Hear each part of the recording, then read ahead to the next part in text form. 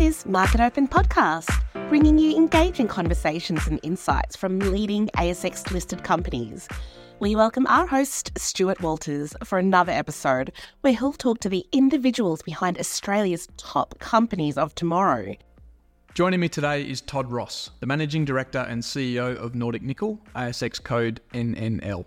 Todd is well versed in money and mines after amassing nearly 25 years' experience in resources. The Nordic Nickel Managing Director and CEO's specialty lies in international project and acquisition financings, an expertise that has led him and his company far north on a mission for critical minerals. Todd, welcome to MarketOpen podcast. Great to see you, Stu. Thanks. What is it about Finland that caught your attention? Yeah, look, Finland's a fascinating place, and before I got involved with Nordic Nickel, I hadn't had much experience and certainly never been there, but it's an incredibly prospective area for nickel and battery metals. Having worked for a French bank previously, I was well and truly aware about the energy transition and the requirements coming in Europe in particular for critical minerals. And when I started doing my own due diligence on this project, for me it ended up being a bit of a no-brainer. There's the potential in that part of the world to get your foot on it's pretty rare to get your foot on a greenstone belt that's of that scale and size without it already being pegged. So that was what attracted me to it. And the project's advantages, why are they important?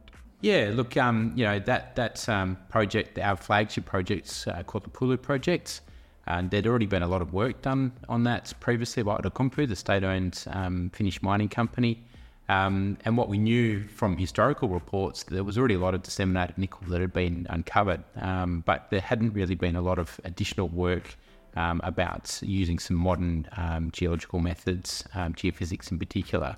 And when we started getting into the detail and were able to re-log and re-assay some of the historical core that had been drilled previously, we not only did we confirm that disseminated nickel mineralisation was already there and had been found, but that there was some large high-grade massive sulfides contained within that. So that's really what got us excited about the project to start with. But then it was just the scale, the size of the belt that we've got, 240 square kilometre land package in an area that has had some major discoveries already. It's a little bit like rocking up in Cambodia in the 60s. You know, there'd been a couple of discoveries made, but the majors were really controlling that area. The big discovery that we use as an analogue to us, it's only about 100 k's away, it's called the Sakatti deposit, and that's owned by Anglo American, and that's 44 million tonnes, 1.9% nickel and 1% copper. So that's what we're after. Something like that. Massive sulfides in a belt that we know is very prospective for it. Todd, what's your outlook for nickel and critical minerals in general, and what differences are there being in Europe? Yeah, look, I think despite the negative press that we've been hearing in the nickel market recently, we're going to need all of the nickel that's coming out of Indonesia and all the sulfides that unfortunately that are being shut down at the moment. They're all going to be required for the energy transition. By 2030, we'd need at least 2.8 million tonnes of new nickel coming on the market.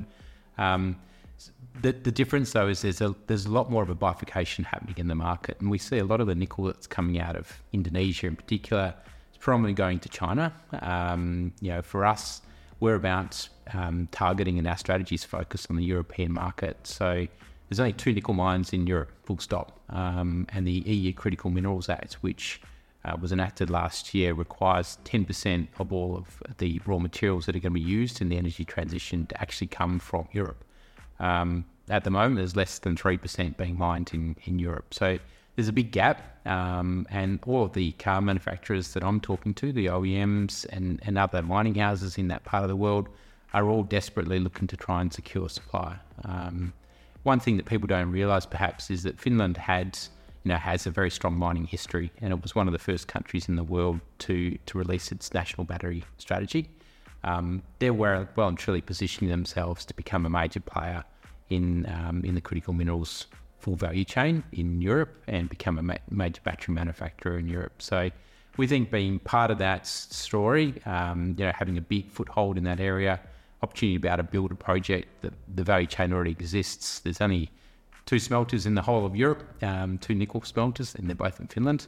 So we're looking to tap into that whole market. And I think the outlook for nickel, even if the price remains flat or starts to recover, I think we're going to see a lot more of a bifurcation of that market and then more of a demand for ESG compliant, sustainably sourced nickel. And the plans for Nordic Nickel this year? Yeah, so our plan really this year is focused on exploration at our main licence areas at the Pulu project. Last year we did 15,500 metres of drilling at our Hottenvara licence. We'll be able to get an update to our maiden resource out in the next few weeks. The maiden resource was based on historical drilling that Hottenvara had done, and that's already got 278,000 tonnes of contained nickel. We've now done another 15,500 metres, so we'll get an update to that resource out. As I said, the next steps after that is releasing the metallurgical test work. So we've kicked off that campaign as well, and then we're looking to do further exploration work at the belt throughout the Pulu project, both at Hottenvara, where we've got the current drilling, and then up at Hottenvara, which is a new licence area that was granted late last year. We all know how important your shareholders are for any public company. What can they expect for value drivers this year? Yeah, look, I think for our shareholders, it's another exciting year. Despite the market conditions, things haven't changed really. I mean, the end game is that there's a big demand coming.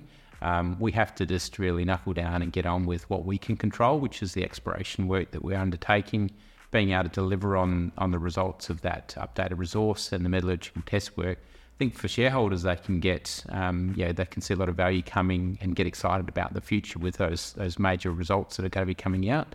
And just seeing how we can unlock that potential and look at partnerships with other corporates as well.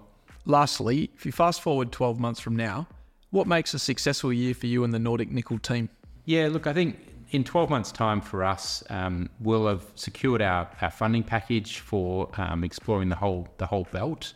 As I mentioned briefly just then, we're looking at partnerships with other corporates out there that will be able to support us.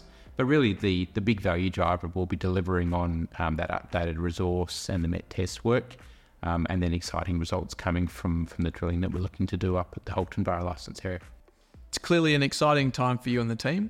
I will follow with interest and wish you all the best over the next 12 months. Todd, thanks for joining me today on Market Open Podcast. I look forward to having you on again soon. Thanks for having me. That concludes another episode of Market Open Podcast. You can find us on Spotify, iTunes, Apple Podcasts, LinkedIn, Twitter, rss.com and marketopen.com.au. Until next time, happy investing. The content of this podcast is intended to be general in nature and is not personal financial product advice. It does not address the circumstances of any individual or entity. You should not construe any of this information or other part of this material as legal, tax, investment, financial, or other professional advice. Market Open and its employees are not financial advisors.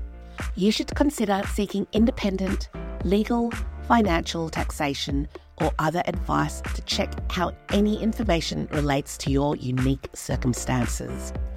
Nothing contained in this podcast constitutes a solicitation, recommendation, endorsement, or offer by Market Open or any third party to buy or sell securities or other financial instruments in this or any jurisdiction in which such solicitation or offer would be unlawful under the security laws of such jurisdiction.